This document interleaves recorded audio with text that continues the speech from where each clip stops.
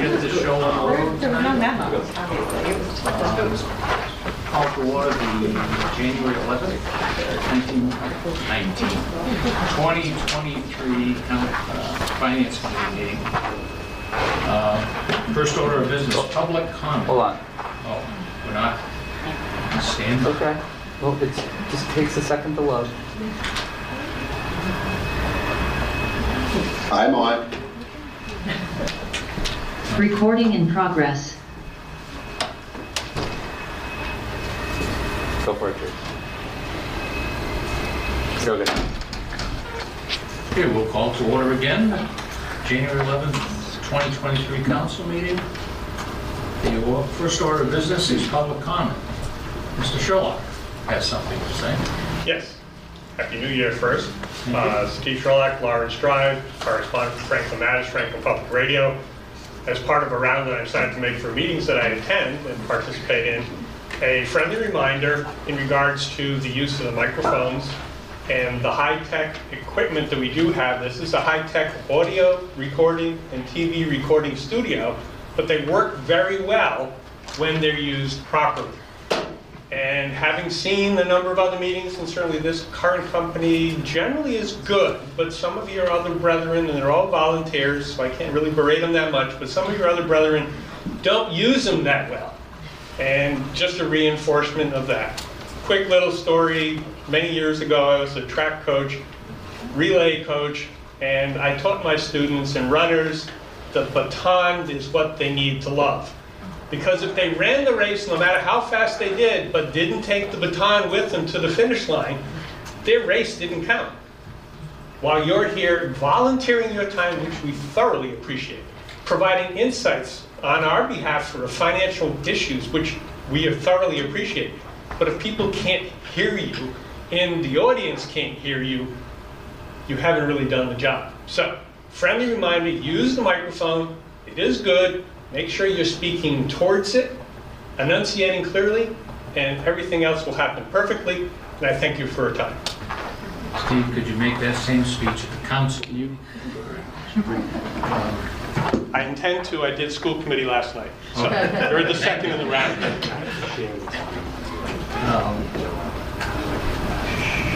We have no minutes for approval tonight. Last ones with the school committee were lengthy and complicated, so they're not quite done yet. I suspect someone may be working on them.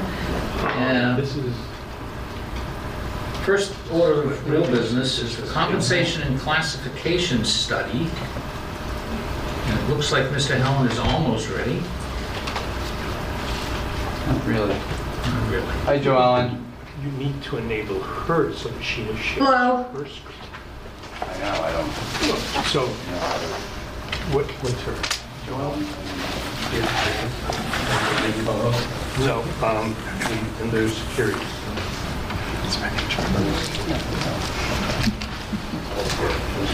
Yeah, I need to share.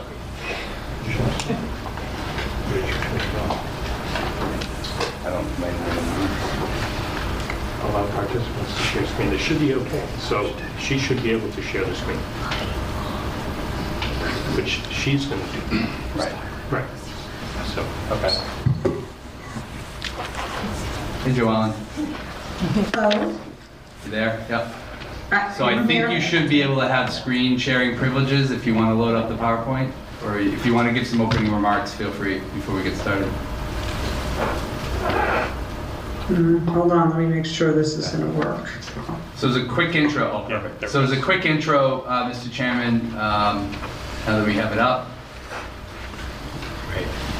So as a quick intro, Mr. Chairman, and those watching at home, the first item on tonight's agenda is the Town of Franklin's Employee Classification and Compensation Study. Just as a background, I'll have some comments once Joellen goes through the presentation. A draft copy of the final report was included in the packet tonight. I'll let Joellen get started, but I just want to let everybody know this has been many years in the making. And I want to thank Karen Brad to the left of me for her incredible work on this. We've been aiming at this for many years, and somehow we were able to cobble together the time with GovHR to get this compensation study done. I'm sure there'll be some questions at the end, but we'll start off with Joanne Calamadori from GovHR to give a short PowerPoint presentation and to discuss the methodology as to how we went about this, why this is important, and where do we go from here. Joellen? Okay, thank you, and good evening, everyone. Yes, I'm Jo Ellen from GovHR, and I'm happy to be presenting a draft final report to you tonight. We can make some final edits if need be, but generally it's in its format as far as the structure is concerned.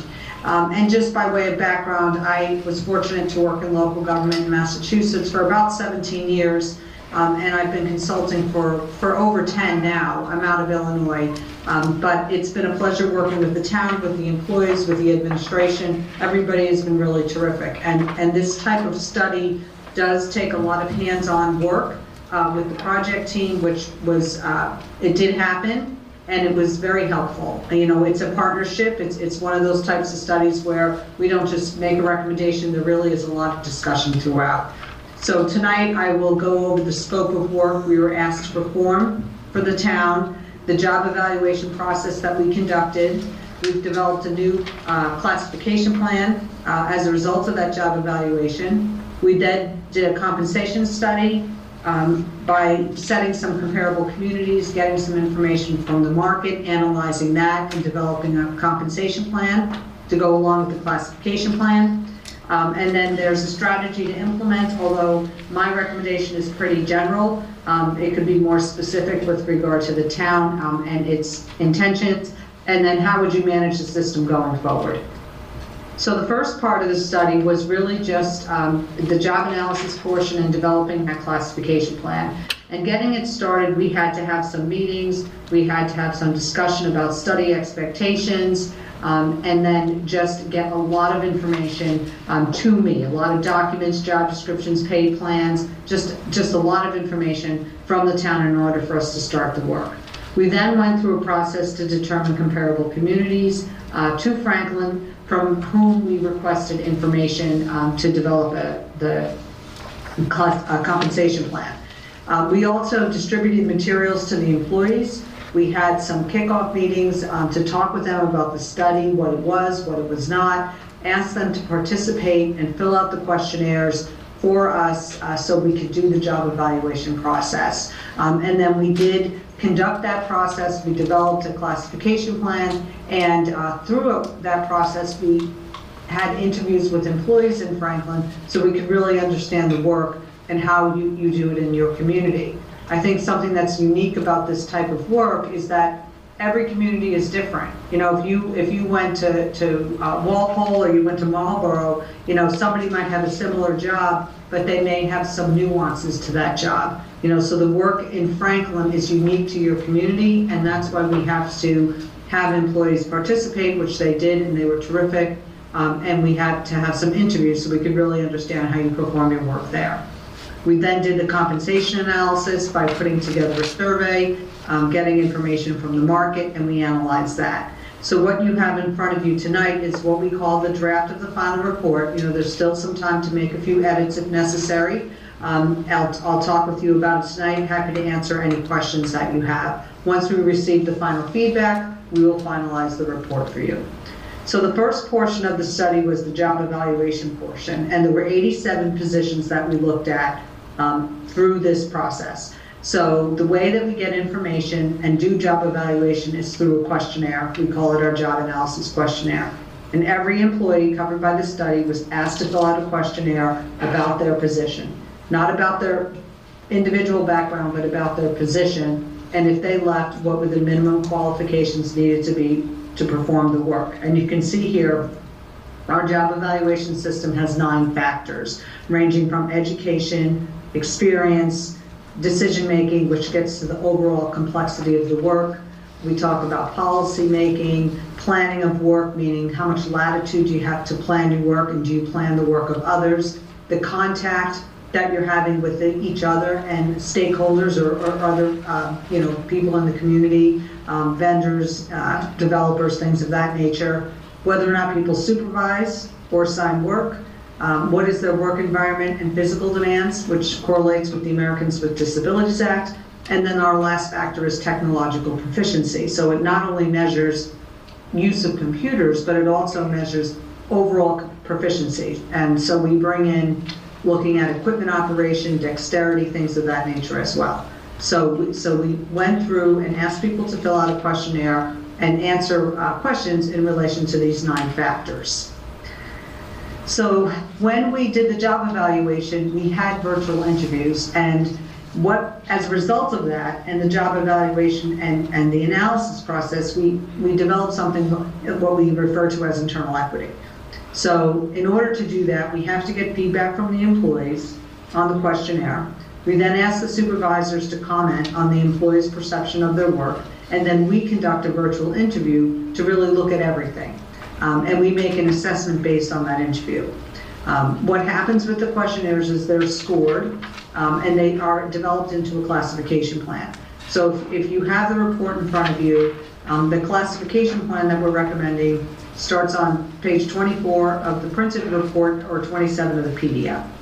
But classification plan develops internal equity, or it establishes internal equity, which is really important. And what that means is positions that scored similarly overall, after looking at the 9 factors, are assigned to the same grade.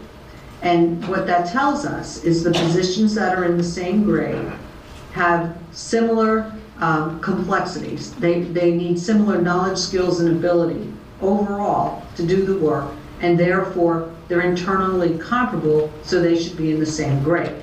And then what that ends up turning into afterwards is pay equity.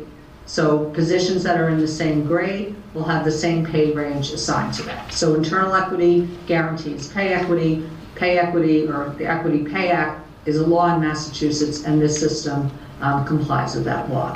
So that's the classification plan side. It was looking at all the positions. We developed that classification plan. It's in table 1 of the report, and it has 15 different grades. And there were a few recommendations for some title changes.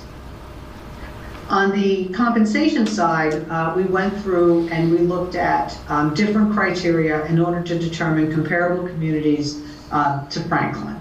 And so this information and this analysis is in Appendix B of the report. Appendix A is that job analysis questionnaire I just talked about. Appendix B is the analysis we went through to determine comparable communities. And so we look at that information. It's sourced from the Department of Revenue. And we look at population and proximity. You can see the first and last criteria, but everything sandwiched in the middle is financial information. And we get all of that from the Department of Revenue. And then we put it into a spreadsheet. We do our initial review. We do some weighting. We sorted a couple of different ways, and I understand there was something with the population sort, but it didn't affect the comps. We rectified that. But we ended up with the top comparable communities based on this methodology. And for your study, these were your top communities. So this is in alphabetical order. It's not in the order of the closest community as far as the top comparable community, but these were the communities to which we compared. And what's good about it is you can see it's 86 points out of a total 100 points. So they're very strong comps as far as ability to pay. You know, those financial factors really establish ability to pay. So we want to try and find communities that are close in that regard. So these are the ones that we used for Franklin. The other thing about the salary survey is that, just a few points. When we do a salary survey, we define the job. And the reason why we do that is because if you go to another community, it may or may not have the same title. So we want to make sure we're getting that real comparison of information for the same position. We do review the data to make sure that it's relevant. If for some reason some data points are not relevant, in Appendix C of the report is all of the data. If you see any highlighting and then the word edited, it means that we didn't agree with some data points and we removed them, but we're very transparent in the work so you can see that. Another thing that's important is what data do we use once we receive this information. We ask for minimum salary for the position, maximum salary, and actual, because sometimes communities don't have a salary range. But we prefer to use a salary range because it's a better gauge of the market value of the job. You know, if we only have the actual salary, we don't know the market conditions under which someone was hired, nor do we know their tenure. And we know with the economy the way it is right now, it would be all over the place if we only had actual salaries to rely on. So for you, we had a lot of range data, which was good, and we could base our analysis on that. And then the last point is when we do a salary survey, it's a snapshot in time. So we gathered this information last year. When you maintain your system going forward, you can update it to make sure it's competitive with the market, but it's a snapshot in time. So if for some reason, one of those comparable communities had not adjusted their pay ranges for the current fiscal year, it will eventually catch up. But if I'm an employee in Franklin and say, you know, the first community was Attleboro, if I was seeking a position in Attleboro, if they were a year behind with their wages, their pay plan, that's still the value of the job at that time, during that period of time. So that's the market. But again, there's a way to maintain it going forward, and communities that update their pay plans, you eventually capture that in subsequent years. So the next thing is the Table 2, which is the proposed compensation plan. And that is on page 27 of the PDF and 30 of the, 27 of the printed version, 30 of the PDF. But what we call our comprehensive table brings together is the classification plan that I just mentioned, and then the compensation data from the market. So that's what Table 2 is. It just brings together classification and compensation. And we calculated ranges at the 75th percentile of the data we received from the market. So if you're interested in looking at the exact pay ranges, the very next table in the report, Table 3, is just the pay ranges. That's on page 30 of the printed version and 33 of the PDF.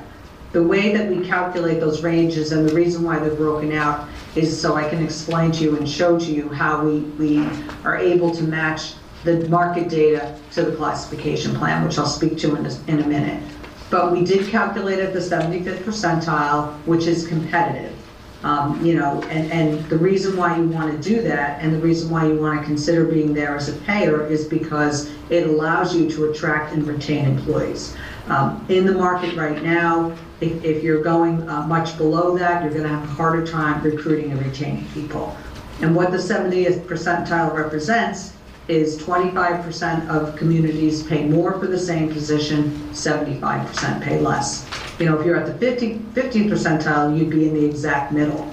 And the 50th percentile may or may not be above average. So at the 75th, you know you'll be above average, and that's a good message to send to the market as well as your existing employee and population for a way to retain people. So the 15 compensation grades are broken out into 3 bands, or I should say 3 bands, but actually 4. There's one separate one. But the first 6 grades are the administrative and technical band, then 7 through 11 are the supervisors and advanced technical, and then 12 through 15 are the directors and senior managers, and that's broken into 2 groups, A and B. But the reason why we put positions in bands is because if I was in a position, if I came to work for the town of Franklin and I started in a position in grade 2, for example, if I wanted to move into a position in grade 3 or 4 in the administrative and technical band, with some time and service, I should be able to do that. But if I wanted to move into a position in the advanced technical and supervisory band or the directors and senior managers band, it's going to require not only possibly time and service, but more education and training as well. So that's the first reason why you do the bands. The second reason why is by looking at the information, the compensation information within the band, we can actually better match the compensation data to the ranges that we're recommending. So we look at the first band exclusively to the second to the third. So it's a way to look at things separately. And then the way the table 3 that I was talking about is how we calculate the ranges. So we have 2 tools to do that. So again, I would look at all the data in grades 1 through 6 and say, okay, what is the market telling me? Where should I start grade 1 and where should I end grade 6 based on the market data. And the two tools that we use in order to calculate that are gradation and range spread. So the first thing here is the range spread, and you can see that we have a 40% spread for all of the grades except for grade 15. That actually goes up to a 50% spread. And the range spread is the difference between minimum pay and maximum pay. So every maximum pay, with the exception of 15, is 40% higher than the minimum pay for each grade. And then the other tool we use is gradation, which is the difference between starting pay. So you can see here it's different. For grades 1 through 6, it's 7.5%, 7 through 11, it's 5%, and then it goes back up to 17.5% for 12 through 14. So all that means is grade 2 starting pay is 7.5% higher than grade 1, grade 3 is 7.5% higher than grade 2. So by moving the gradation and looking at that range spread, we can closely as possible match the market to the data and the ranges that we're recommending. So as far as going forward, you have the tools to maintain the classification plan. You know, we spent a lot of time looking at the positions and where they actually fell in the classification plan. So the town is familiar with our whole system. We have a manual that the town has. They have the job factor analysis tool. They have the questionnaire. So in the event you have to change a job in the future, add a job, abolish a job, you can do that. And as long as you're maintaining it, you know, every year, if you're just looking at things to make sure that the classification plan is up to date, this system will last you for a long time, you know, 10, 15 years. You know, unless Franklin adds a tremendous amount of jobs that might, you know, change things, it should last you for a long period of time. And then on the compensation side, what you want to do is look at what those comparable communities are doing every year, you know, and see what they're doing for their general increase. You know, is it 2%, is it 3%, what is it? And if you're looking at that and adjusting those ranges, the minimum and the maximum, by the same amount, then you'll stay competitive with the market. And just like I said before, for the community that might have been behind, you know, when you find out where they are and you start to take that into account, you bring everything up to date. So if you do those two things, the system will last you for a long time on the classification side, and your pay will stay competitive with the market, so you won't have to do a study like this. You can always do another compensation study, you know, 5 years or so down the road, just to make sure that things haven't changed too much, but on the classification side, it should be sound for a longer period than that. So that's my general overview of the study. And I'm happy to answer any questions, unless, Jamie, if you wanted to talk a little bit more about implementation. Sure.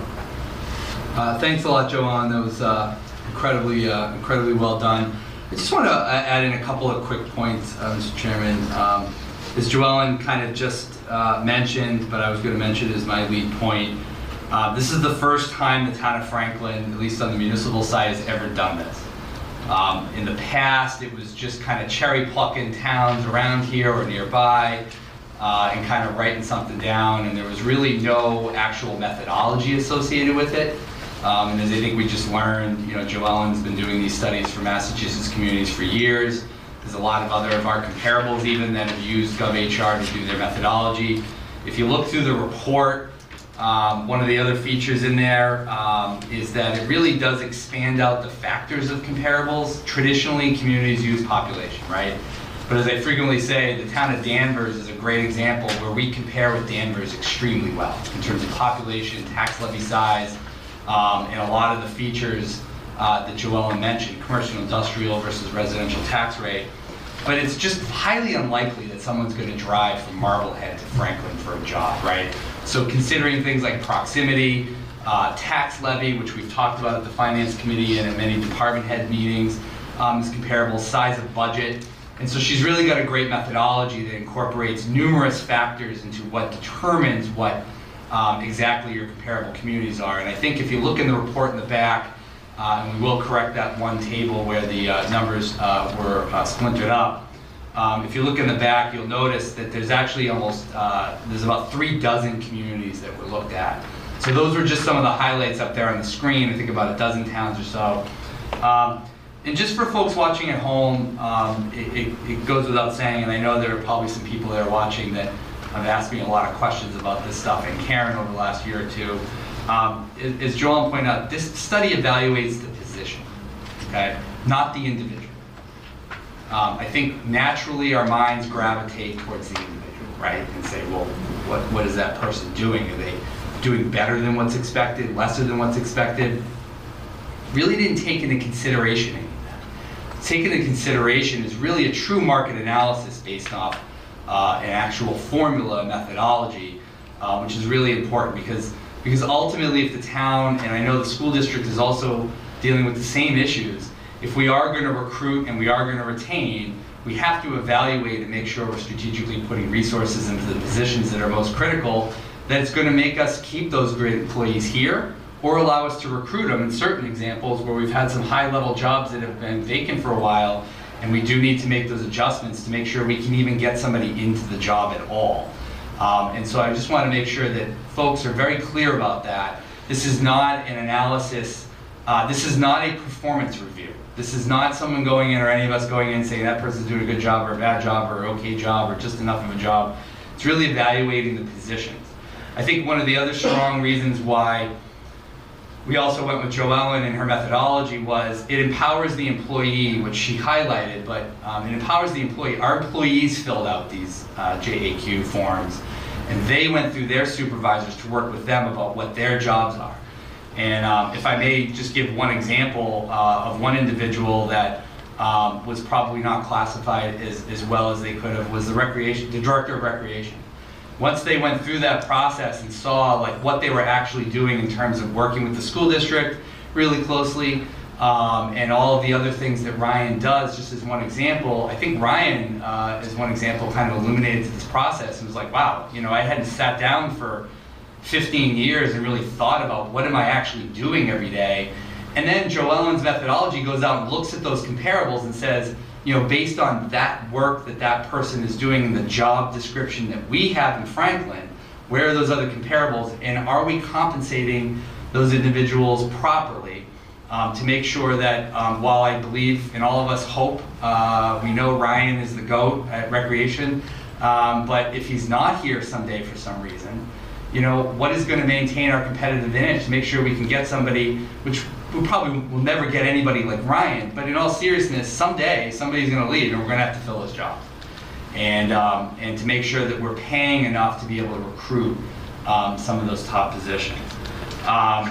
Just a couple of other urban myths I'd like to bust, because I know people are probably watching on TV live at home. What this is not an automatic increase for every single person to see that they're going to get a huge raise at the maximum level of the grade. Okay, this is not also, as many people have asked me, this is not an equalizing program to adjust for inflation. Okay, this is not a system to showcase where we're going to be able to pay somebody right away the top dollar figure in any grade. In terms of implementation, what we've tried to do is look out over maybe about 2 or 3 years and try to chip away at some of the areas that we're most in need. And I can say right now, you know, while some of that implementation is going to be fluid based on the budgets coming up, the clear need was at the top grades. For the top positions, Chief of Police, Fire Chief, DPW Director, Town Attorney, Finance Director, if you look at the grade 15, and also making sure our lowest paid employees are also being prioritized, because before this study got started, before we saw where the comparables were, our lowest paid employees were really, really low paid. I think one of the biggest gaps we had was almost $30,000, $35,000 were some of the gaps between market and what we were paying people. And obviously for some of those employees, we have to work through collective bargaining, right? With the library, custodial, DPW. But for the folks in here in grades 2, 3, 4, we really needed to prioritize those. So without a defined and concrete implementation plan, which we do not have to put up on the screen as of yet, but if people can visualize it, where the first phase is, or really the top and the lowest grades. And then over the course of the next year or two, we hope to kind of move further towards the middle. And what we've tried to prioritize as a baseline as well is making sure that at least everybody is within the minimum amount within their grade.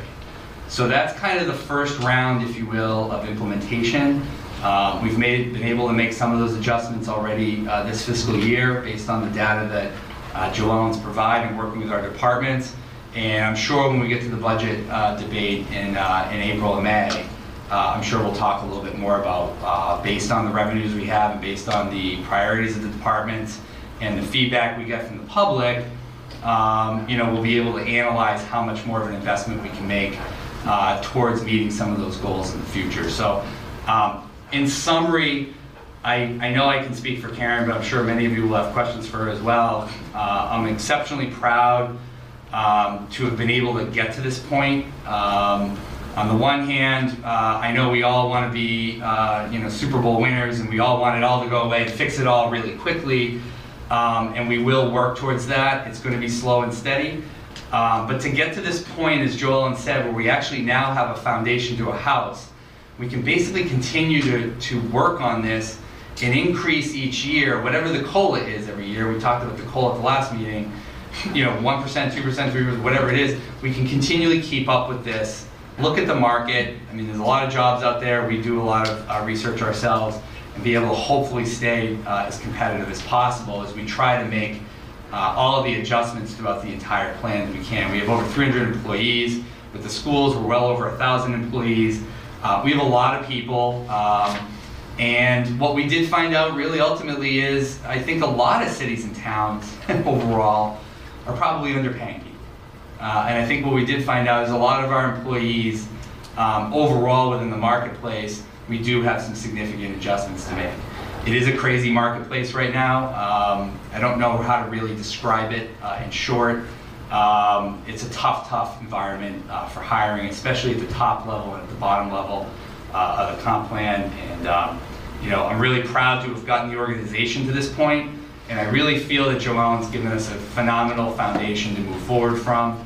And I'm sure this isn't the last we'll talk about it, but that's where we're at right now, and obviously we're happy to answer any questions the committee might have. Thank you.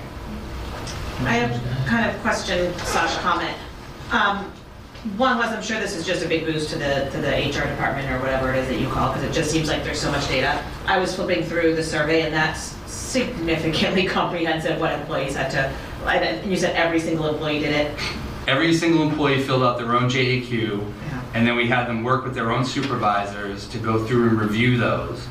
And the staff did a phenomenal job. They did work hard at these. They spent a lot of time on them.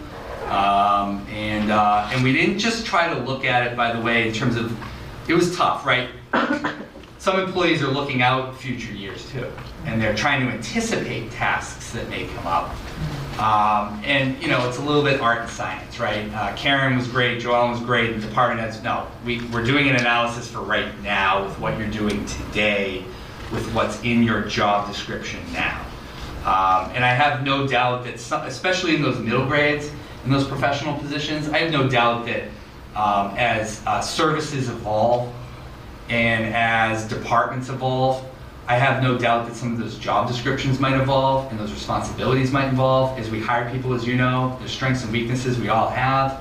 And so I think as this goes on, this is a nice living and breathing document, hopefully, that we can continue on with year after year. And as Joellen said, maybe every 5 years or so, or 3 years, we put more money into the budget and we try to go back and do a review.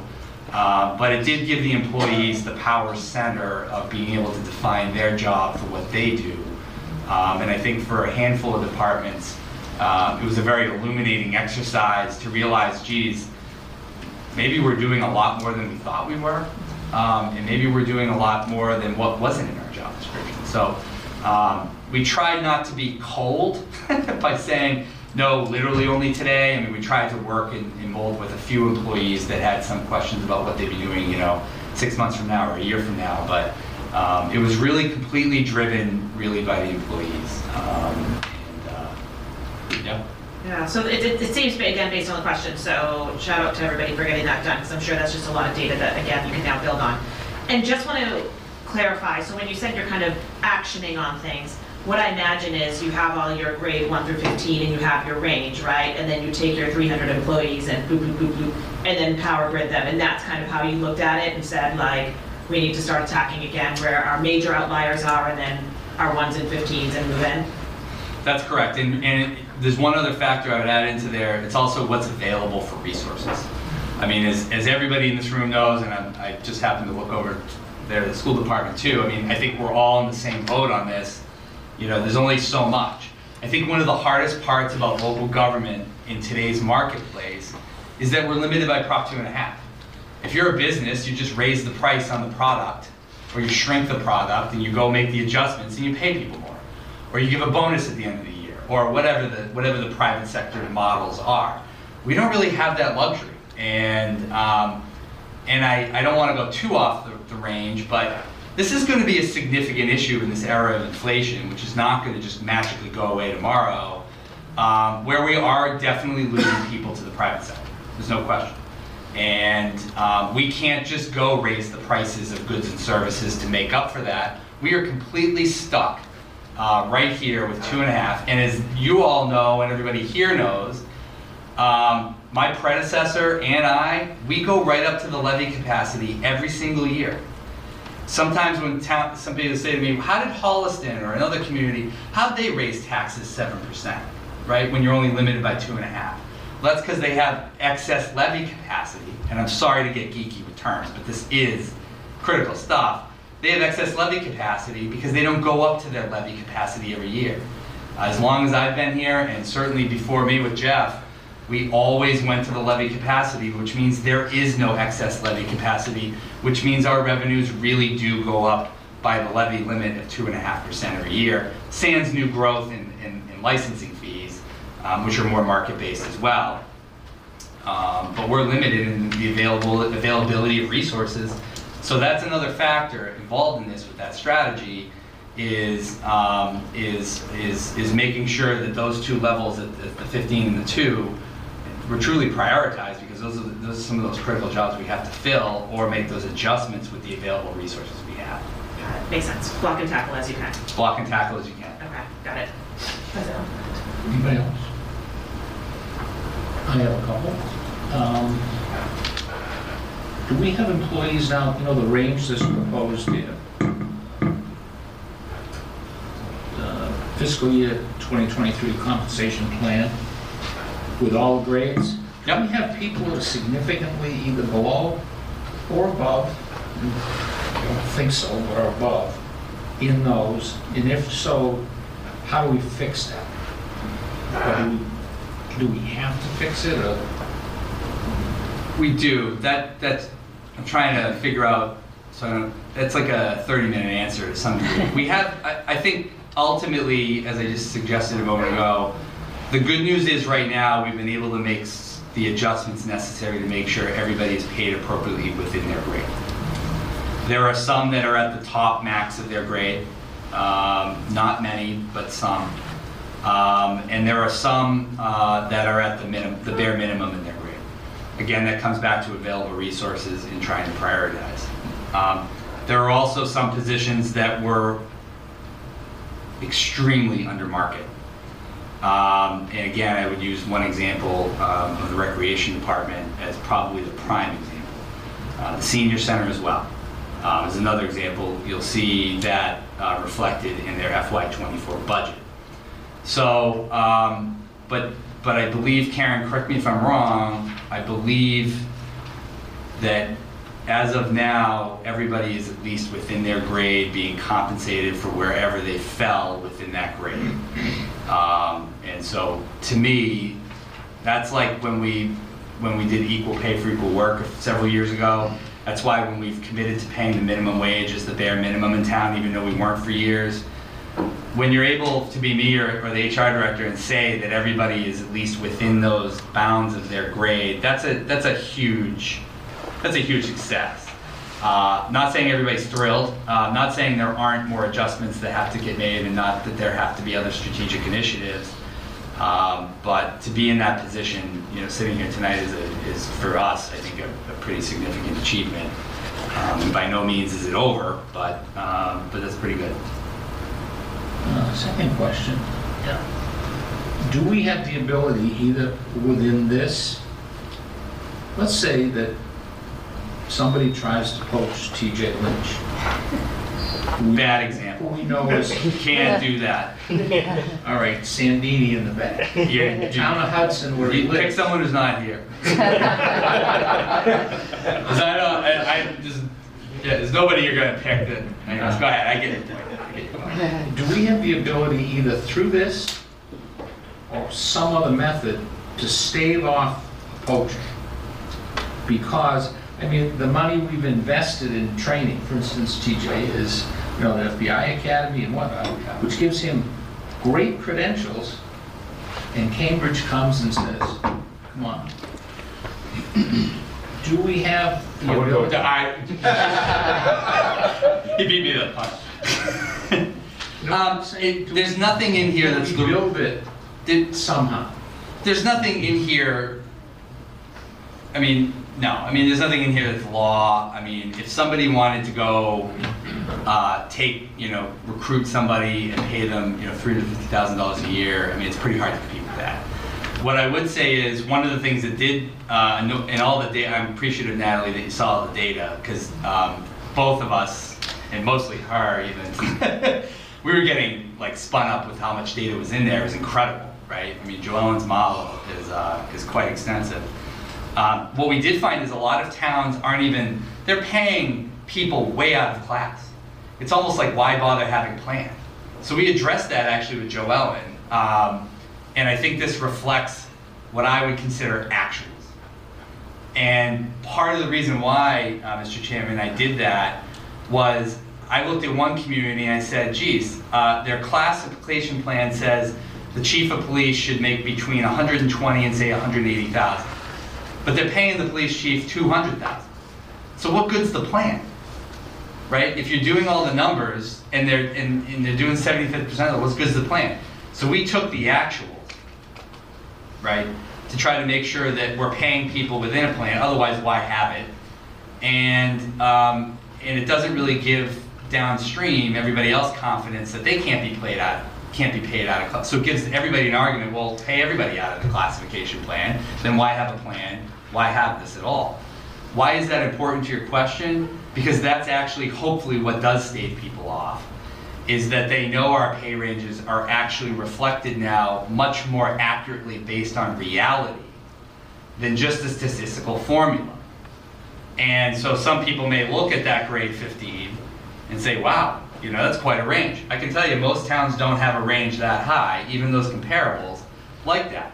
Because we asked Joellen to take the actual salaries of what people were making and bring it through the methodology so that it would equalize it out, so we're not paying people more than what the plan says. And it also should give people over the next year, the year after that, the year after that, if you keep adding up each year 2.5%, 2.5%, 2.5% theoretically on a COLA, that should make us stay ahead of the curve. And so hopefully, hopefully everybody will approve all the capital requests from all of these guys tonight to make sure they all feel the support necessary to make sure they don't leave, and which is also a big factor, truly. But that's from a salary perspective. I think hopefully this also makes us look more attractive for people that are looking out there. And as we all know, all municipal employees look around for this stuff all the time.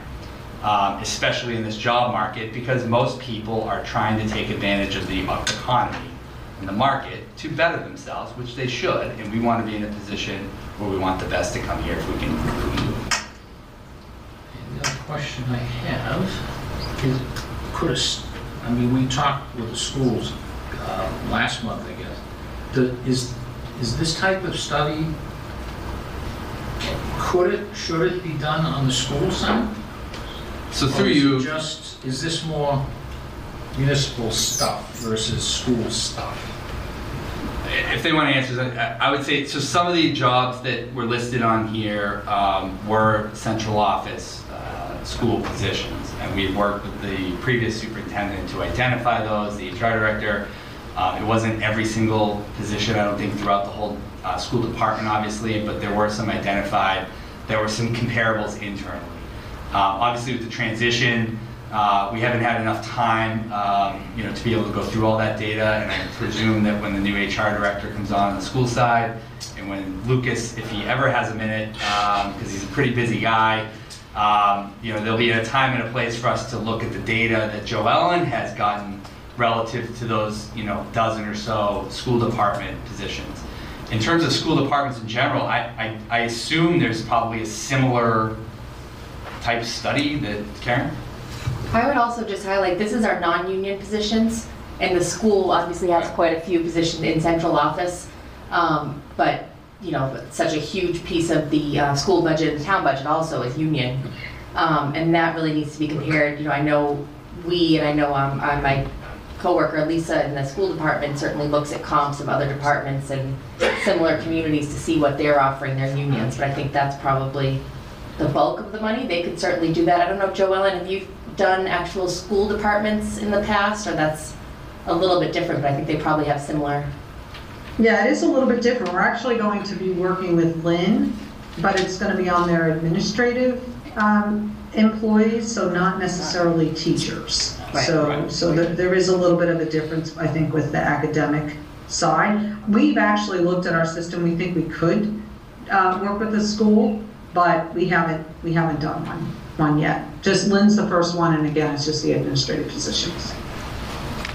I know they were concerned about equity within, I think you used the Hockomock League as the base, but it would be nice, I suppose, maybe, to have somebody like Joe Ellen do that, get it out of them. Making me taller here, Steve. Just to echo what Jamie started to allude to, on the school side, we do have for the administrative positions throughout the Commonwealth, through the Massachusetts Association of School Superintendents and some of our other organizations, they provide comparable salary ranges so that we can get a sense of kind of what a comparable position within the school system in Franklin, if we have a similar position in the curriculum realm or other leadership positions that we can compare it to. So we do try to use those. Base it off of anything like student population or They factor in district, number of buildings, that kind of stuff? And you try to look at the number of people you're responsible for, if it's an administrative position, then look at the types of people below a supervisory position to see what type of structure there is. Because to make it apples to apples, if one district has a director with no subordinates and then a different district has one person who's responsible, that gets factored in as well. And to Jamie's point, you try to use the actuals and what people are actually being paid, because ultimately that's what dictates the market for competitive salary ranges, is to try to recruit that way. So, yep. So this is no union people at all in this study at all. This is just It's just non-union. Yeah, the unions traditionally, as I think we all know, do their own comparables.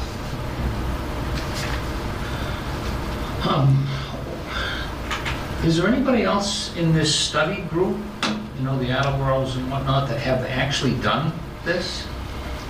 And Joellen could certainly speak to that, but there are a number of communities that have used GovHR and other companies in the last few years. People that I've spoken to, or when I went out to look for references, a lot of towns are doing it, I believe. Joellen, you had a huge list of reference communities. Right. I did, and I actually pulled it up just in case the question was asked, but on the list of your comps, I've done Dedham, Norwood, Walpole, and on Westboro, but just starting down the list, I'll just go through Beverly, Boxborough, Boxford, Boylston, Concord, Danvers, Dartmouth, Dedham, Duxbury, Eaton, Falmouth, Framingham. My point was, yeah, a lot. Did it work? Is there any every study has been response? implemented. You know what I mean? Every study that we've done has been implemented, and I think the reason why is because as Jamie and Karen will say, it really is a fluid process and it has to work for the community. So while the methodology is the same, while the questionnaires are the same, every community is unique, and we have to work with the community to create and implement a plan that is financially, doable and sustainable over time. So yes, they do it, and it's something that we're just very busy because of the market right now. It's busier than it ever has been. Okay, thank you. Anybody else? Anybody on Zoom? Anybody, Chana or Mike? Any questions? Or anybody else out there? I'm good. Go ahead, Mike. He's good. Great. All right. I don't have any questions. Great. Okay, I don't see any hands up on Zoom. So. Thank you. Thanks a lot, Joellen. Thank you. See you Hey, next you're week. welcome. See you next Yep, week. see you next week. Okay, bye-bye. Good night, everyone. Night. Okay, the easy part's over. Now the capital plan. Mr. Town Administrator, sir. Mr. Chairman, so I'm just going to go right to the memo. So, if people are looking online, you can go to our budget page, go to tonight's meeting. There's links. I'm just going to try to do the best I can to cut to the chase.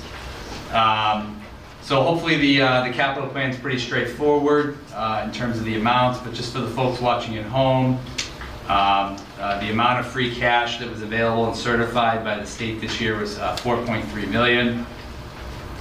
As tradition has it, we usually hold about $750,000 for snow and ice costs this winter. Our 10% policy for OPEB is $432,000.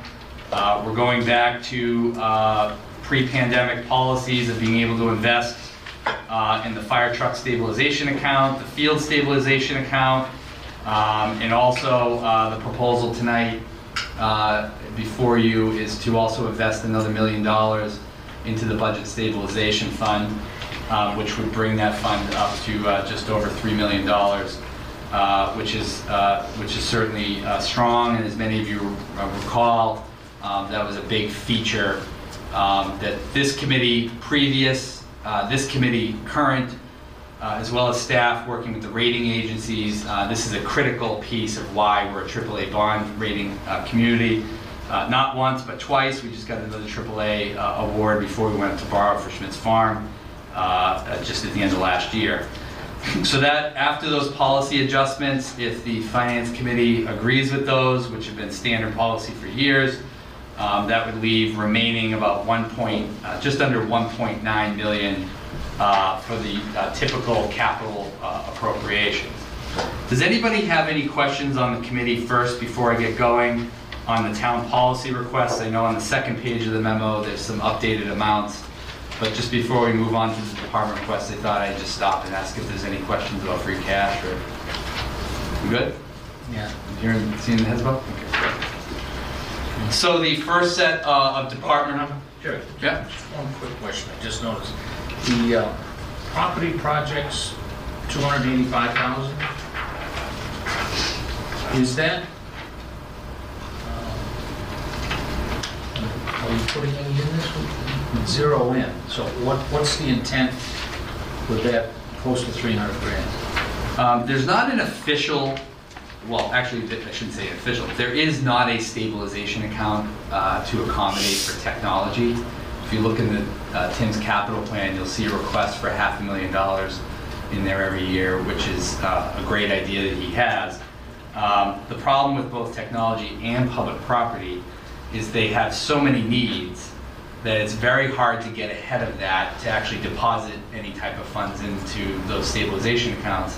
I'm not totally looking to my left, but on my peripheral vision, I see Mike and Tim. And I guarantee you that they have more than enough to spend money on. So what we've considered the stabilization account, which was created by Jeff many, many years ago, we've just left that alone for now because there's always more projects that can be done in the immediacy. And as I've said in many years before, both both the facilities and, hopefully someday we would be able to create a technology stabilization account. At some point we're going to have a strategy. Maybe when our other reserves are up higher at a level that's much more strong, maybe we consider more investments into those. I don't know where that comes. I haven't found a solution to that yet, but generally we see that account there for facilities, Mr. Chairman, and think, if there was really some crisis that we'd have to bail ourselves out of, at least there's some stabilization account there for Mike. So there really is not much more thought beyond that, but at some point we have to try to figure that out. Great, thank you. Yep. So batting leadoff tonight, on page 3 of the memo, the school department and school facilities. As you know, I try to blend them all together with technology when Tim does have requests.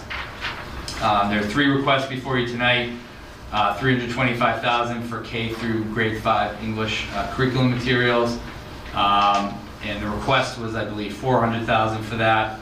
And then the second request is to replace some technology, the teacher laptops to $75,000. I do believe the request was double that as well. And then also RJ and Keller Sullivan Security. We've created lock person traps on all the other schools, and I believe these are the last 2. As I recall, for the new members, Mr. Chairman, and as you know, I traditionally ask, well actually I don't traditionally, I do ask all of the departments to put all of their priorities for capital in the order of emergency or priority. These were the issues that rose to the top. So I know the schools are here tonight, the superintendent, school business administrator, and school committee, if anybody has any questions about it. I have one question. The curriculum upgrade, is that hard or soft? Is it books or magnetic data, whatever? It's a combination. So the contract allows for digital subscriptions. I think that's what we would consider soft. And then on the other side, there's physical books or kits or literacy lab kits, depending on the contract. We're currently assessing multiple. We have a district committee of teachers from across the district that they met today, and they're evaluating to make sure that we're vetting the materials before we make any kind of commitment to that. But a pre-K through 5 purchase of literacy or any type of curriculum material, in order to roll that out, we want to make sure that we are vetting that material. Okay, I just want to make sure that that we have what we need, but it'd be nice to have it all soft, but I understand it. So, I think is this this both. 1 year? So this is 1 year, and So I'm each glad year they're... I'm glad you asked that question. It's a 1 year per the amount we talked about. What's allotted, and I know as we come before you, we had like other departments. You have a list, I'm sure, but we had roughly I think $950,000 originally in our request, which included replacement of a special education van, included some other pieces. But when asked to prioritize, given the allotted amount, we prioritize the curriculum in this case. It's for to meet the needs of a 1 year curriculum rollout to get the materials, but ultimately the contracts that are coming in are more than the 325. But we're trying to move forward with the literacy implementation. The caveat to that is when you purchase a 1 year or a 2 year contract, the way the contracts are designed, the longer you obviously commit to a program, the cheaper it is per year. It's like many other types of things in life. So that's the downside of not trying to get ahead of. In the past, we've been fortunate with the town to have the ability to purchase a multi-year contract, but given the constraints that we're faced with, this is what we're asking for from you today. Thank you. Just to piggyback on that, so I'm sorry, what happens year 2? So we are going to be, if it's approved and goes through the process, we would use the money to put towards. We'd have to find enough to satisfy the contract. It's a 1 or a 2 year, depending on the materials that they're going to select. And then ultimately we would be back in front of you in future years to try to continue this work. It's not, how we would choose to do it, but that's what we would have to do. So it would be like a 2 year contract. We would have physical hard copies. The licensing would end, and then obviously there's some consumables. When you're dealing with elementary particularly, you'll have some consumable materials that you need to replenish. So we have to consider that as part of our long-term plan and strategy. So it always stays as CapEx, it never goes to, or capital, it never goes to kind of school operating budget? So in the past, if, and I can use an example of a different program where we've spent, I think a few years ago, we had like a $500,000 allotment that covered us for 5 years. So it drops from that like 325 for 1 or 2 years to 500, and that builds you out, and then you don't come back and ask for that type of curriculum need. Got it, but it's kind of a special capital, It's a always special- outside your operating budget? Yeah, traditionally in Franklin, capital requests for curriculum to outfit 5 elementaries or, a district our size. We've come before with capital to try to float those purchases. Correct. And this is across all buildings?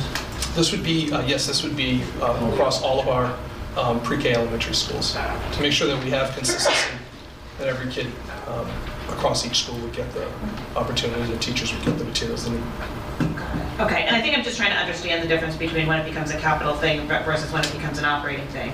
If you wanted to institute a special curriculum in the high school, where it's just one school, is that also capital, or is that operating? So if we had a math rollout for a secondary level that included, we've come before for like elementary math to roll that out.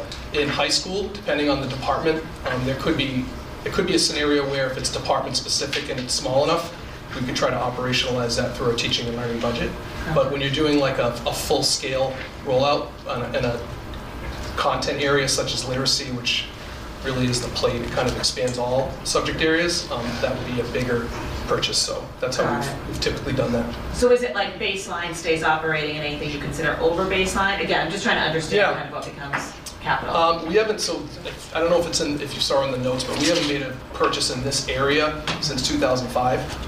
So we're up for review. We want to make sure we're providing the highest quality materials for our kids, and something to this nature, like a full-scale rollout of a level, would be something that we would look to fund through a capital investment.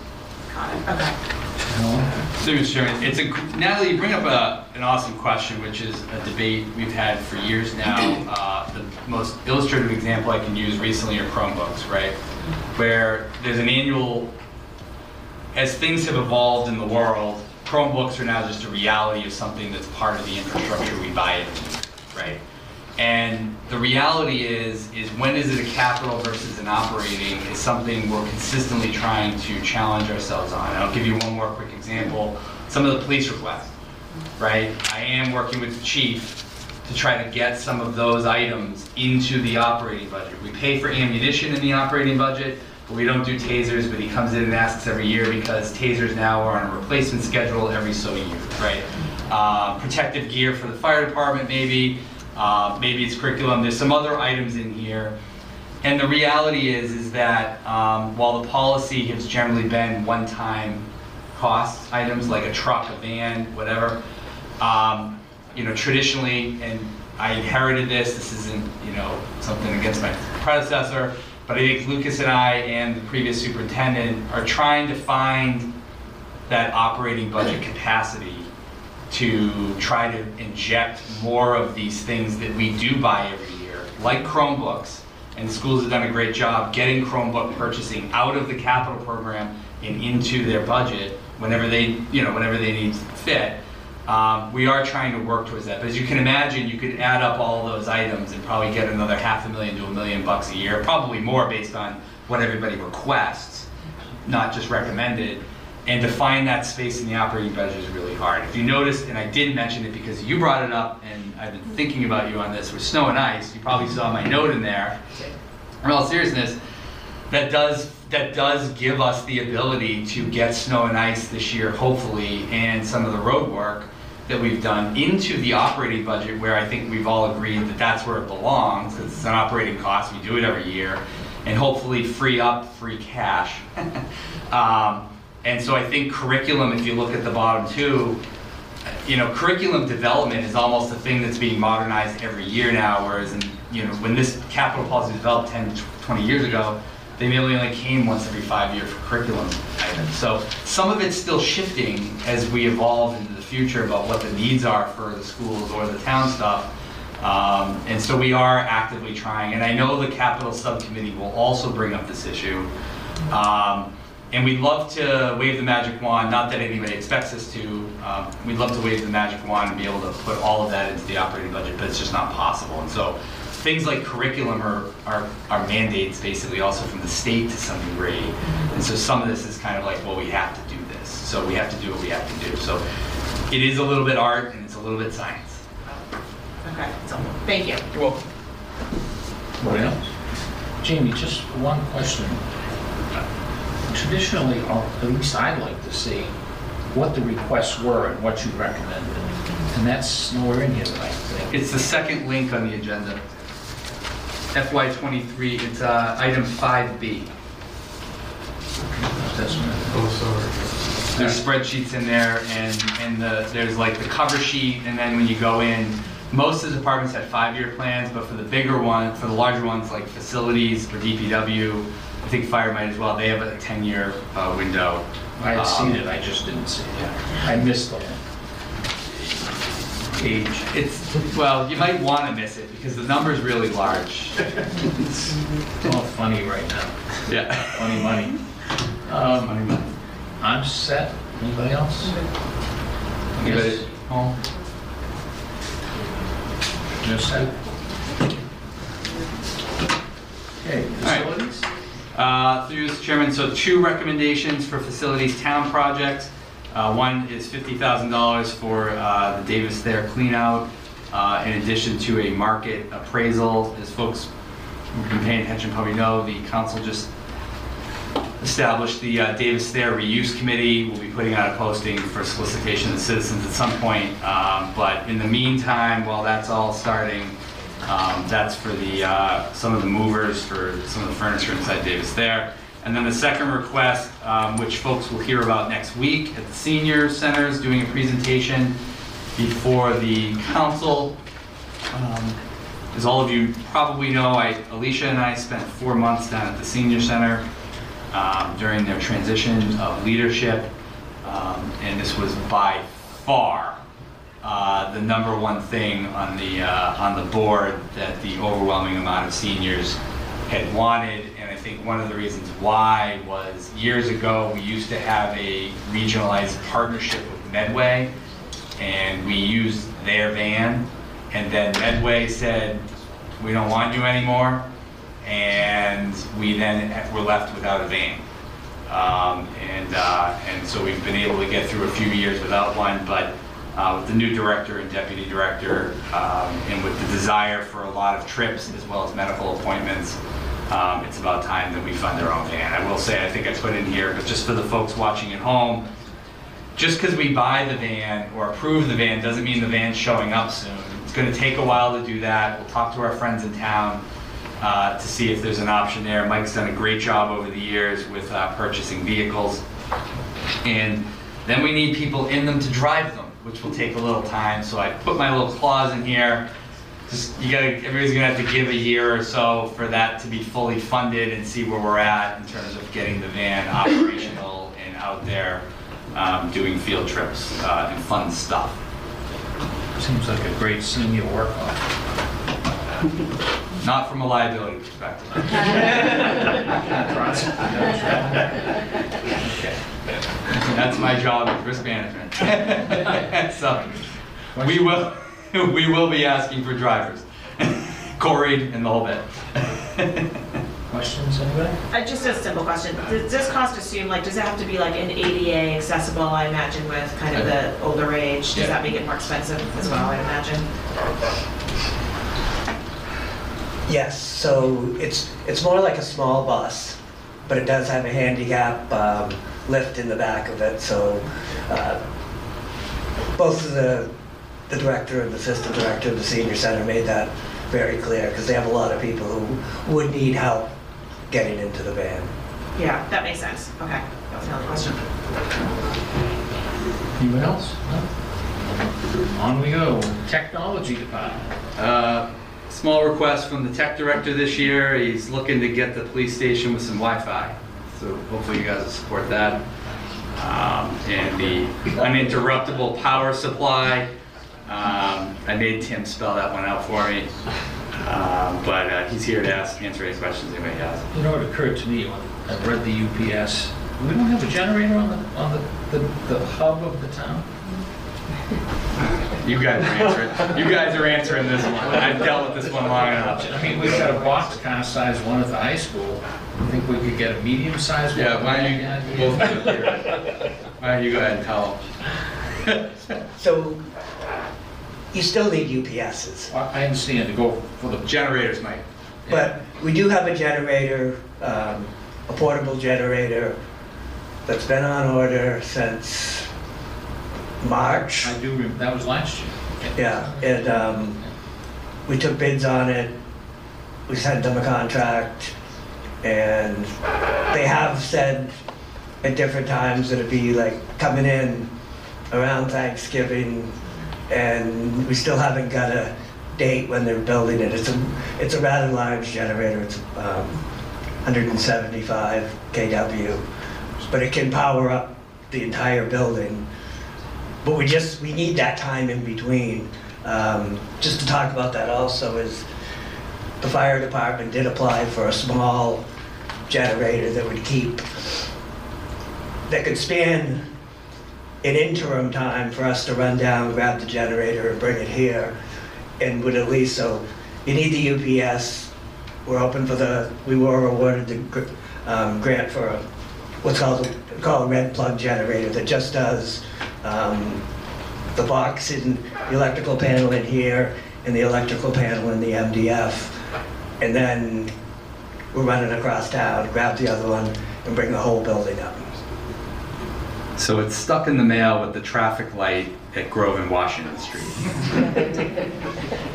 Just want to remind everybody, we're still waiting for that light that was supposed to show up last March as well. Okay. Anybody else? Town Administrator and Building Commissioner, weights and measures. Yep, so Gus, this may be your first capital meeting, so 25 years. So, through you, Mr. Chairman, in all seriousness, there's two requests on here. One for the sealers of weights and measures equipment, because the state's now not doing it, and our illustrious building commissioner is, and $80,000 for the demolition of Schmidt's farm, the home. Both projects will be under the control of the building commissioner, and he'll be leading both of those. So he's here to answer any questions folks have. Did the new title move them up in the compensation plan? I'm not going to Cambridge.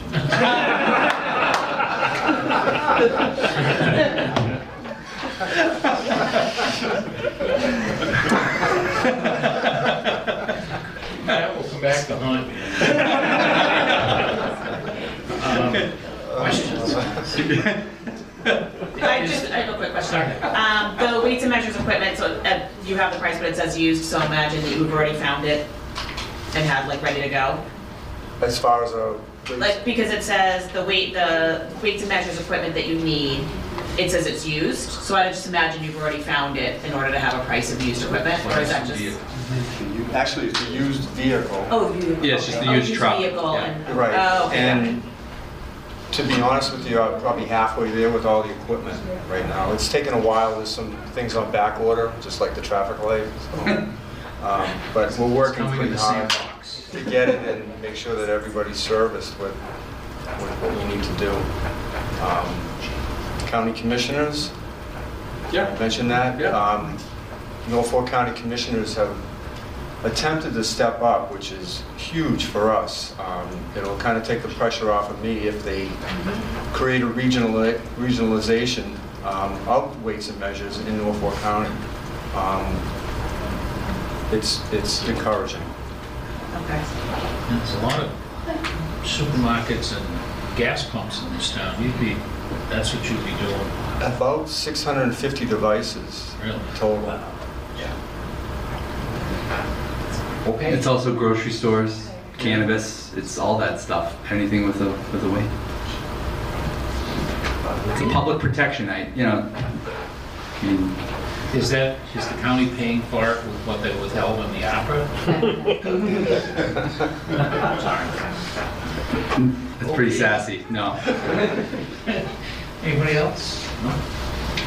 Thank you, sir. It's farm. Fire department. Yeah, so then, Mr. Chairman, I think the chief and the deputies will speak to this, but about just under 380,000 in requests for firefighter clothing, portable radios, combustible gas meters, ALS simulators, command vehicle, and 2 mini cutters. If you have any questions, I'm sure the chief will come up and talk a little bit more detail. I think, as I said before, to Natalie's point, there's some items in here in the future we'd love to just bake into the operating budget, but we'll have to wait for the time and space to do that. Based on the number of calls I hear, is 4 gas meters enough? Yeah? Yeah. Can we rent out the ALS simulator to surrounding people? Just make a few bucks on the side?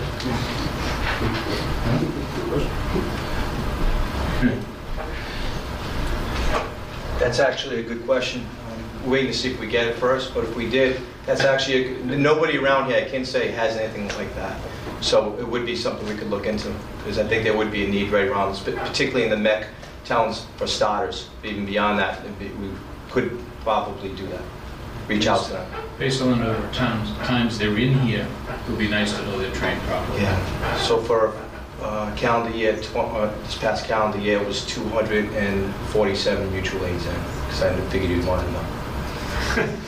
So that's what the mutual aid was. So, which is up, and this past calendar year we went over 5,000 for the first time as well. So the numbers are all up, as you know.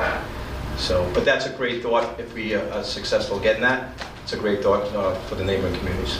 Talk that up. We need them. Yeah. And is the only other question I have is the old engine one. Do you have all the equipment you need to make it a true rescue? We're working at that right now. Through Department of Fire Services, we got $25,000 to secure some technical equipment.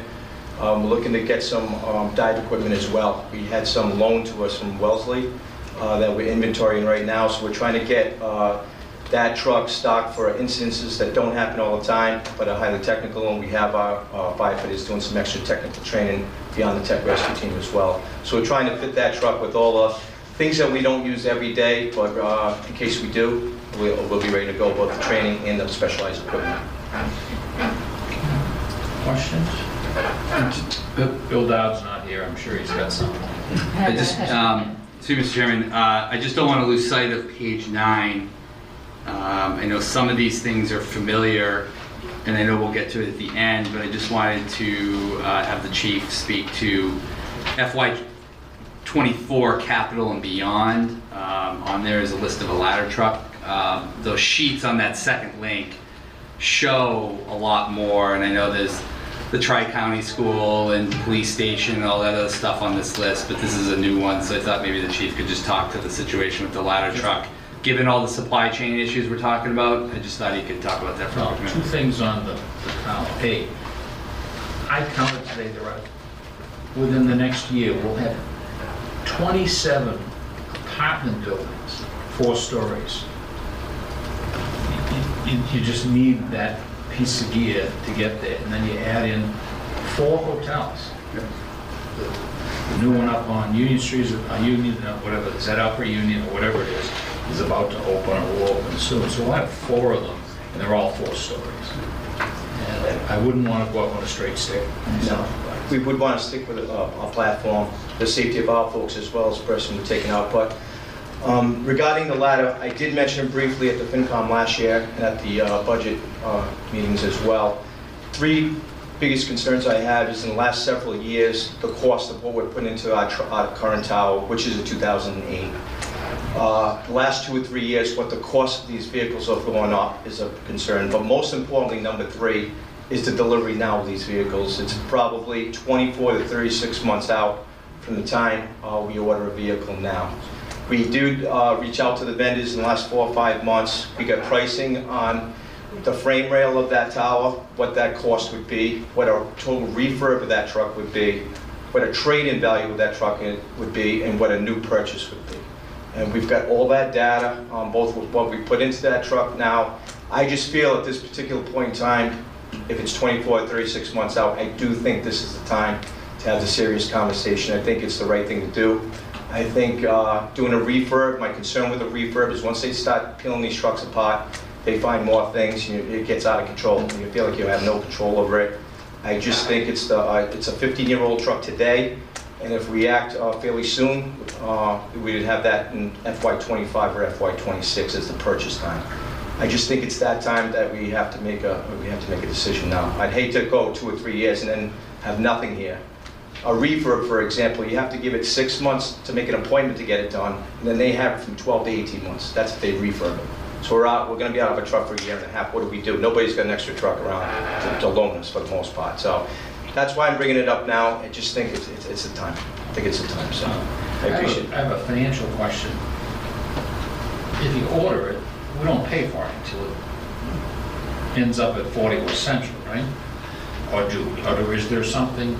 Is there a financial implication now versus in FY25 when it shows up? Well, you'd have to have an authorization, from the legislative body, which is kind of like where you. Yep. Thanks, Chris. Which is where I'll let him finish my thought. Go ahead, Chris. Chris Sandini through the chair. I've seen it done both ways. I've seen where they've offered a discount if you give a deposit up front. So I've seen it both ways. A deposit, it's not. It's not the entire amount, but it might be like 50%.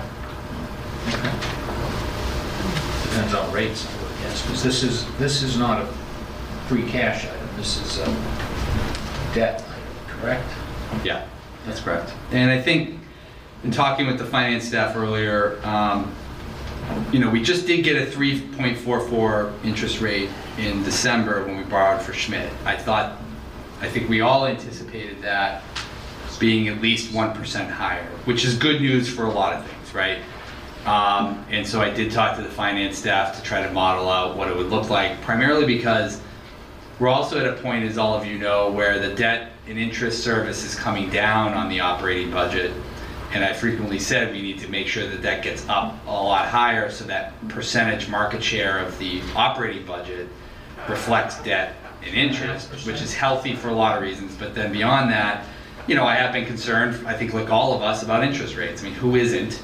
And so the 3.44 that we got for Schmidt in December, might have given us a little bit of a breath for a minute. And if the finance team can create can come up with some innovative ideas, which Chris just kind of alluded to a little, maybe that is something where we can try to find the right financial mechanism to be able to get the order in and deposit here, or whatever, knowing that we wouldn't have to pay the full rate until probably FY25 anyway. If we're looking at the Chiefs 24 to 36 months, ordering it, in a month or two, that's still a long time away. So the finance team is going to crunch the numbers and look at some ideas and talk to our financial consultants to see what the options might be, given that the interest rate we just got with the AAA was pretty good considering the circumstance. The other issue, and again, I pay attention. I listen to 1,000 calls a week.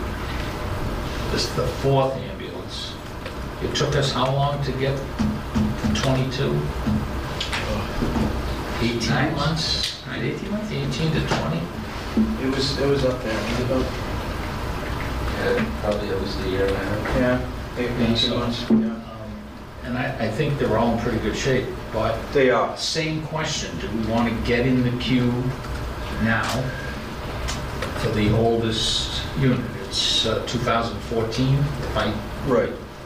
We have a 22, a 21, a 17, and a 14. Right, so we'd like to get, if it's allowed, we'd like to get in a 2.5-year cycle. A lot of departments around us right now are having a tough time waiting. They can't get the chassis.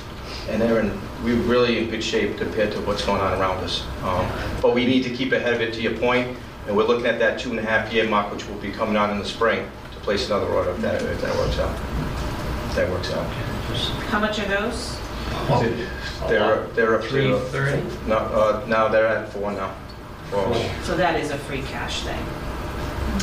Well, we have the It's an ambulance. Yeah. You have both the stabilization account, you have the ambulance receipts. to try to pay for that. And, you know, if all else fails, I mean, you obviously can do a borrowing, although not usually on that type of an item. But I just want to add one more element where I thought you were going, George, which is we also know that when the apparatus shows up, it may not be in the condition we want it to be. And so that's another factor about timing. You know, the chief says we'll be out with a ladder truck for maybe a year and a half. Even when the truck arrives, for that kind of money, you want to say everything's perfect, but we know that that's not the case. That's on the as well. refurb. Right. Yeah. So, Other than that, you guys are in pretty good shape. Yes, we are. Yeah. We're very fortunate, we are. Tower. That's the last piece of the tower, yeah. An engine 3 in probably 10 years? Yes. Yeah. 7 or 8, 10 years. Hopefully in terrific shape. it's 100 years to me. 10. I hope I live to see it.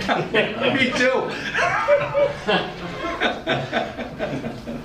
Okay, we're set, I think. Yep. Well, I just wanted to clarify, so because just on the ladder truck, because it sounds like it's a need to happen, so we're waiting on the finance committee to crunch numbers and come back to us with kind of recommendation? That's right. Okay. Yep, the finance staff. Yep.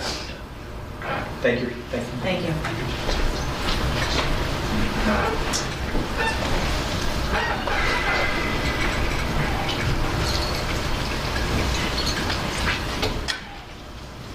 Police department. Yep. So, through you, Mr. Chairman, so the recommendation is just a hair under 400,000 for the police, 338,000 for replacement of vehicles, 14,000 for tasers, about 17,000 for protective body armor, 21,250 for speed enforcement trailer and message boards, and then some technology equipment, which the chief usually asks for some software and stuff.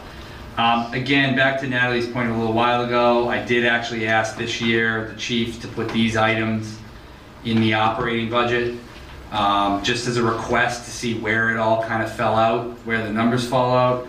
I think some of the lower cost items are things that, you know, I'm hopeful that we will be able to get in the operating budget on a more routine basis. The bigger question is going to be the police vehicles. Kind of similar to computers, we now order them every year for good reason. It is something that we are trying to come up with some creative solutions, maybe some other stabilization account, maybe some revolving account from fees to try to help out, some different ideas. But obviously to get $350,000 a year, as I remind everybody, our electricity rate and costs for just the town is going to go up $350,000 next year alone. I don't know if we can make that commitment. Regardless of that, we'll get to that in May, but regardless of that, obviously we need ordering these cruisers now. And if I'm not mistaken, I believe the chief just got the cruisers that were ordered last year. Okay, he is not, maybe they're in Cambridge. But, but in all seriousness, I think he will come up and explain the same dynamic that everybody has, that ordering these and waiting is incredibly difficult. And one more quick point to remind the Finance Committee and the folks at home. Most towns have to go through town meeting for these appropriations, and they don't get to order this stuff till July and August in the summer when it's a huge bottleneck.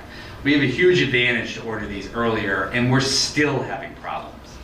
So imagine what it's like in other communities that have to wait till the summer when 90% of the towns go out and order their stuff. We have a little bit of a head start, and I think as the chief will tell you, we're still having a difficulty getting vehicles in, which is obviously concerning. Not like we can do much about it. So, Chief, I don't know if you have anything else. Is that a good overview? Or? Oh, excellent overview. Thank you, sir. Yeah. Through you, Mr. Chair. Yeah. Imagine if you told me it was terrible. Yeah. I'm a Brookline kid. We're not fond of Cambridge. They're always competing with us. Born and raised. Yes. So, as the town administrator, Mr. Helen said, for us, the cruisers have been in stock from the moment we ordered them after we got approved through capital for 22. The problem is the Motorola radios are taking forever to come in for the unmarked cruisers, and the chips necessary for federal signals to build the light bars that we use are still not available. But we are getting, I was told that next week we're getting the 2 unmarked units.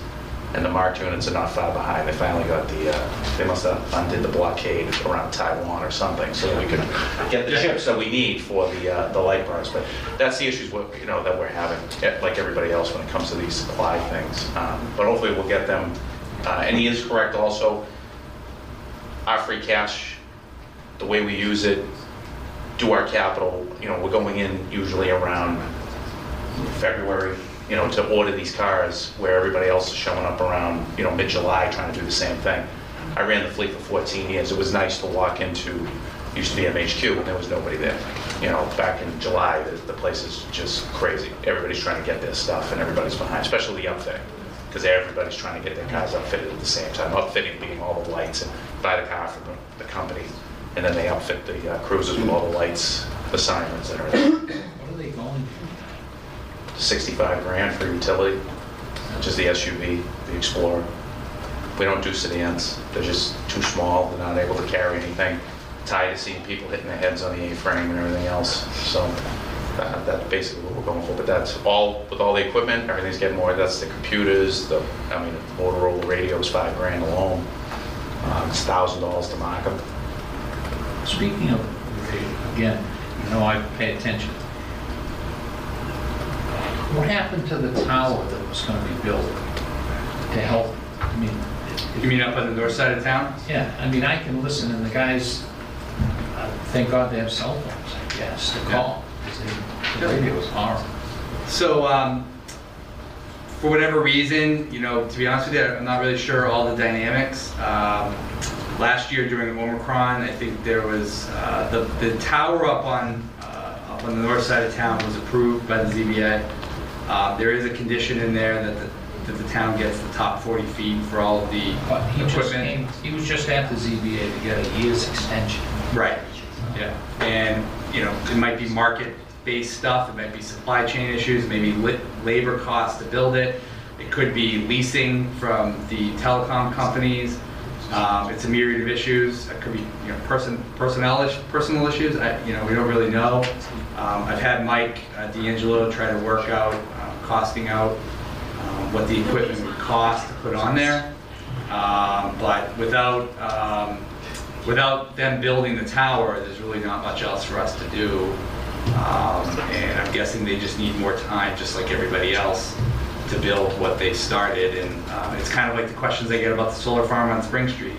When do I get my discount?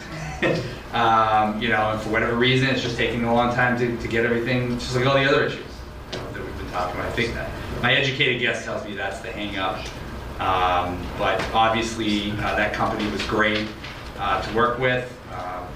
We're appreciative that they gave us the top space, and we'll get some stuff up there when we can. I think he said he was having trouble getting the lease from Verizon. So that was the issue. At some point, he still has to erect a tower. Otherwise, I don't know if I'm just an idiot here, but it's like at some point I'll deal with it when the tower's built. I got too many other things to think about until that guy builds the tower. Yeah, Chief. Through you, Mr. Chairman, we just had a meeting on this past Friday with Michael and Cybercom, who's the radio company that we utilize. I don't know much about what's going on with the tower and everything, but what can we do in the interim? We know where the so-called dead spots are, especially in the north and a little bit in the east, that we're having problems with. The tower would solve them all, but there is another solution that we're working on, trying to update our FCC license to be able to simulcast, and then potentially being able to turn on the transmitter that is actually on Kell Sullivan. It's a receiver, but there's also a transmitter, so we're only transmitting from one location. They can get out, but they can't hear anything coming in. And this would potentially solve some of those problems in the interim, but there is still some equipment that needs to be purchased. It's not going to be instantaneous until the tower goes up. If the tower goes up and we do have a simulcast license, we'll also be able to put a receiver with a transmitter on that tower as well up there, and that should really solve all the issues that we have right now. It's just somebody out there can't talk if he's in trouble. It's tough. Can't get back. Oh well. Hopefully by the end of the decade we'll have that all. It's not that far away. Questions, guys? All right. Thank you. Thank you. And last, Mr. Chairman, but by no means least, Department of Public Works. As everybody knows, there's a few items here. One, from free cash for highway and grounds. The recommendation is $390,000 total, $245,000 for a 6-wheel dump truck, sander and plow, $75,000 for a 10-wheel dump truck, and a 1-ton dump truck of $70,000. If you note on the second one, we'll walk through those with water and sewer as well, as many of you know, but for those, this is their first meeting. We traditionally, with equipment that is shared between highway, grounds, water, and sewer departments, and also stormwater, in this case, we typically share those costs based off the usage. I want to note on here, stormwater, where it says 20%, somebody asked me this the other day, well, how can stormwater pay for anything? There's no money. It's true. We're anticipating our first stormwater utility budget starting July 1st. So that 20% that's referenced in here will actually be in the operating budget proposal for the utility in the budget. So we'll take highway and grounds first. We got Tony with us tonight to make his finance committee debut. We're gonna see his beard and mug a little bit more often, I think, wherever Brutus is. We're not sure. But Tony's here to answer any questions for highway and grounds that folks may have. So am I correct? We're going to buy two big trucks. One of them free cash from here, $245. Yep, correct. And then the 10-wheel, and I don't think the 10-wheel comes from free cash, a bit from the sewer reserve or whatever it's called. Sewer free cash maybe, and water free cash, and the 3 pay for the truck. Correct. They're technically called retained earnings by the Department of Revenue. We just want to, they want to confuse you more. And the one-ton dump is just straight free cash. The third item. Yep. Yeah, the first item and the third item, the 350 and the H38, the 99 GMC. Yeah. Both of those are vehicles that have already been auctioned off, and we just haven't had money allocated to replace them. And they're very essential pieces of equipment involved in our daily tasks and winter operations. I assume we'll run into the same problem of it's going to be a year before you can see something. Yo, what's that look like? We just got word from the car dealership that we just got a truck that landed in Albany that we've been waiting on for 13 months. And that's just the utility body. And those smaller trucks seem to be at a very high demand right now. We're trying to outfit cab and chassis and put bodies on them, and it's a mess right now. Everyone's really trying to push to get all their vehicles in and get outfitted for the upcoming season, so it's tough. Well, they haven't been beat to death with snow yet, so we're moving on. Not gonna win. I know. Sorry I said it. I'm set. Anybody else? I'm good. Thank you, sir. Thanks, Tony. Thank you very much. We don't Good job. And then moving down on page 6, the water enterprise funds. The proposal is to, if folks know, I put in a little notation in here about our retained earnings. Our town policy is $1 million in reserves.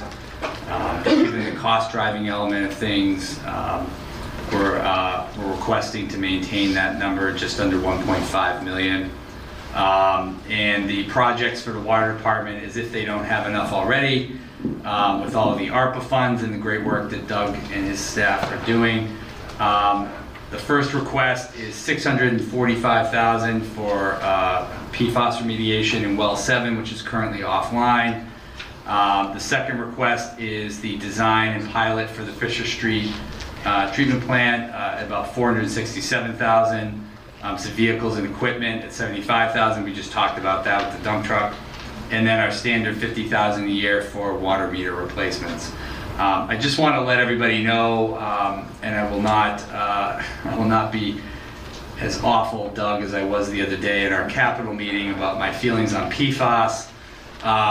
But ultimately, at the end of the day, as I articulate in here, it's a controversial issue, it's expensive. The reality is that it's a regulatory issue we have to deal with, and also it's a public health issue regarding well 7 and making sure that all of our wells are in tip-top shape to be able to be available to the ratepayers and the citizens and businesses in town. I do want to warn the public, this is going to cost likely for many communities, maybe not Franklin, but for a lot of communities, tens, hundreds of millions of dollars in compliance over the next, 5, 10, 15, 20 years. My frustration with it is that, unlike other chemicals in the past, it seemed like the regulatory environment just came up out of nowhere, and the state is putting some money behind this, but as they usually do, they're putting nowhere near the amount of money that it takes for us to fund this stuff at the level of the requirements and the specificity that they're asking us to. When lead happened, right, lead removal back years ago, it was pretty obvious it was pretty obvious that getting rid of lead everywhere was a priority because it clearly had documented public health impacts. I'm not saying that PFAS, I'm going to go drink a cup of it, but it is still a part of manufactured items that we consume every single day. And so I just have an issue with the fact that I'm not sure where this falls in the priority ladder for the environmental regulatory community. We're getting hit with stormwater fees. We have to do that for 30 years. And now this. And it just feels like the federal and state government aren't chipping in almost any money on this stuff. And so it is a little frustrating. I don't normally go off on unfunded mandates and this type of stuff. But my frustration with this is it really, it's not as if this chemical is good. I'm not saying we should consume it. But I'm just not so sure we've seen really what the liability is right in front of our face like we've done with many other things in the environmental movement for years. At the end of the day, though, as Doug does a phenomenal job with his team planning out his capital plan, after my rant in the office the other day, he still looks at me and says, but DEP regulates us and we have to do it because that's what the law is. So that's why I bumped that issue up to number 1, because the state's making us do this. And I also want to assure the public, as the water reports have had in the past, and Doug can speak to this a little bit too with PFAS, we've done testing for PFAS well in advance of what the regulatory requirements were for years. And we really did perform really, really well and well under the thresholds. Only this one instance, I think a year ago, did the testing finally just trip right over a little bit. When there was a story in the Boston Globe several years ago, there were a lot of worried residents in town for good reason that they thought there was widespread PFAS contamination everywhere in town. That is not the case. People can drink the water out of their faucets, it is safe, and I want to assure everybody, as Doug will too, that the health and being of our drinking water is in excellent shape, and by no means does this appropriation tonight somehow should result in any type of panic in the community. So, with that as a background, that's being said, the water recommendations for the year. I don't see the word PFAS in here. I don't want to say it. No, it's on page 6 down at number A. Yeah. You mean what does it stand for? Well, no. I don't know what it stands for. Me neither. Well, I'm not sure Doug does, but I bet you he does. He may not know how to pronounce it. Yeah, it's very long. He knows what it is, he can't pronounce the words. Polyflora or something. Yeah. It's a big long one. He might be looking up. You can't go into the link, you have to go into the email. Is it a naturally occurring substance in the water that comes out of the wells? That's my question. I'm just an annoyed town manager. I'm going to let the I'm going to let the experts answer that question. Or is it something we create with fertilizer or grass seed? PFAS is a man-made chemical. It was developed, I don't know, back in the 70s, 60s. Basically Teflon, Scotchgard, and any waterproofing clothing I probably got on right now. We're all wearing it, right? Totally. It's in the environment. It's actually still being produced. We, the general public, in a sense, created it, goes into the ground, it comes back out in the water. Correct. That's right. And so the lack of accountability from the feds or state to say, don't make it anymore. Oh, but keep making it. Oh, but now we're going to mandate you clean it all up. But it doesn't is ridiculous. It doesn't make my ears fall off or my nose fall off. We're still trying to figure out exactly what falls off. All right. Because we eat it every day on Teflon pans when we cook food on our pans at home. And if you wear makeup, it's in makeup, right, Doug? It's in lipsticks. It's in all sorts of makeup. But go clean it out of the water.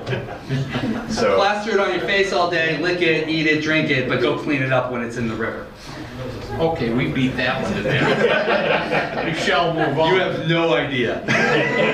in case you want to know how he feels. We ought to have a representative at those meetings. That would be fun. So, other than that, any questions, guys? No? I appreciate that. All right, we're on to sewers, I think. All right, the sewer enterprise funds, again, the same thing. We're asking to keep the retained earning amount at 1.237 million, just a little bit higher than what we usually ask. And I do want to commend Doug and Jake. They are working on a policy because we do all agree that our thresholds for savings probably should go up a little bit in the future. So we'll try to bring those back next year when we do the financial policies. But the sewer ejector station replacement, $125,000. The Phase 6 Part 2 of the sewer rehabilitation project is at $500,000. Some equipment and vehicles, notably the generator for Don Marie, is $60,000, and then some additional equipment and trucks, like we had talked about before. And then one thing that our departments do exceptionally well is I&I, inflow and infiltration work. And so $200,000 to continue our incredible efforts on that stuff. How many sewer stations do we have in town? I know too many. That I understand. We have 23 sewer lift stations, about to be 24 when the Beaver Street sewer station goes in. So, and just to reiterate on Jamie's point, so that Phase 6 Part 2, $500,000, that will finish off all of the I&I recommendations we had for lining and manhole rehabilitations. So that's where D comes into play. We need to start doing some more flow assessment for other areas of town. So that's where that goes. We basically save some money on that because it doesn't go to Medway and get charged there, right? Correct. Yep. We're trying to work with Medway to push them along towards some more I&I work too for the betterment of the system. They don't have enough water to worry about. They don't have enough sewer either. Questions? Through Mr. Chairman, and then there's the last page, just to give the public a heads up. Some of the big items that are not on those 10-year capital plans was the ladder truck we already talked about. I'm anticipating, we're not sure yet, Brutus said he was going to give me a time today, but he didn't, but the pavement management plan is going to be coming up soon with results, which will also include sidewalks and town asset parking lots. 40 million plus number here is from 5 years ago, so I'm sure that's a lot more, but it'll be a never-ending task. The police station, as folks know, we just did approve a committee to start working on the building of the renovation and indoor expansion of the police station. And then Tri-County is coming before the council on February 1st. They have a $300 million plus request for a new school up on the hill, and then the landfill cap and recycling center. Mr. Chairman, we've finally made some progress on checking off all the boxes with the land swap. We hope to have that done and anticipate that being done in addition to the actual land transaction by the end of this calendar year, excuse me. And we would hope that hopefully in FY24 we'll be able to get to the solid waste master plan and trying to design out a recycling center up on Beaver Street. And so those are some of the other items. Happy to, and then on page 10, just so folks know, I've got a glossary there about what is free cash and how it's not free. for the taxpayer, and then we have all the 20-year free cash and retained earnings history, in case anybody has any questions. Is there a reason this, I think, is the highest in that list? Is it pandemic related or just low budgeting?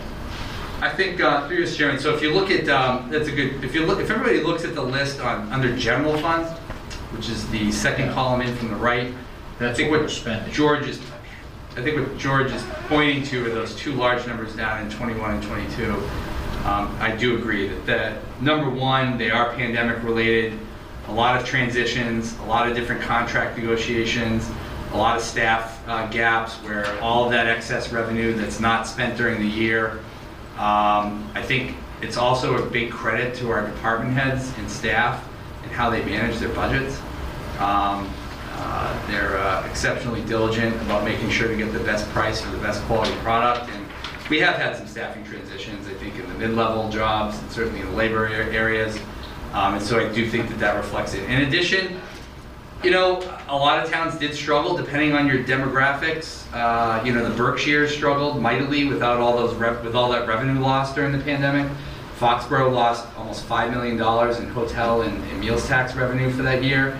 I think part of this also was, even during the pandemic, folks were being really creative, like the building commissioner. They were doing inspections over FaceTime. And so revenues were down for the hotels, but as we all know, they weren't as bad as many other communities. And so I think with the way that departments manage their budgets and all of those dynamics led to higher than usual free cash totals. So we remain, I don't know, what's the term, cautiously optimistic that that'll continue, but we do have to brace someday for maybe those numbers going back down in reality, but you know, we'll see what happens in another year. It's called budget stabilization. Budget stabilization. Yes. Okay, anything else? Mr. Helen, you done? Yep. Anybody else? No. Motion to adjourn? Well, no. Well, you got to make a motion to approve the capital plan as is to move on to the subcommittee. Okay, do we have one in here, or did you just offer it as I... Offer it as you see it, Mr. Chairman. I move that the Finance Committee endorse the capital plan as presented by Mr. Helm, the Town Administrator, this evening, and discussed thoroughly. Second. Roll call. Roll call. George? Yes. Natalie? Yes. Chana? Yes. Michael? Yes. Dave? Yes. John? Yes. And Nicole is yes. Passed 7-0. Thank you. Anything else that I forgot? You got a couple more items down the list. Just discussion, doesn't have to, I'm happy to go home. All right, it's just there. Really quickly, stabilization funds, if anybody has any questions, we've been asked to put them on the agenda. The FY23 year to date, you may have a report in there. I think it's nothing shocking. We've talked about facilities and DPW, and things look overall very, very good. But I think as we enter the home stretch, those are the two departments we'll have to watch throughout the year. And I just included in the Mass Municipal Association letter to the incoming governor, which I thought for the Finance Committee would be helpful to read. It is long, it is comprehensive, but I do think it reflects, I did send it around to the department heads too, it does reflect, I think, the widespread set of issues that are not just in Franklin, but across the state that our incoming governor has to deal with. I just wanted to send that to everybody to give everybody else a perspective on things like rural state aid. You know, is a really, really big issue, and it's something that you know, is a big priority, even though it doesn't affect Franklin. And so I thought that would be of interest to maybe some folks. So other than that, all set. Okay, one comment. There is an agenda item listed, 2023 Finance Committee adjustments. Many don't even know what they are. Traditionally, this committee is assigned several members to each department in the town as like a liaison. The reality is it didn't work.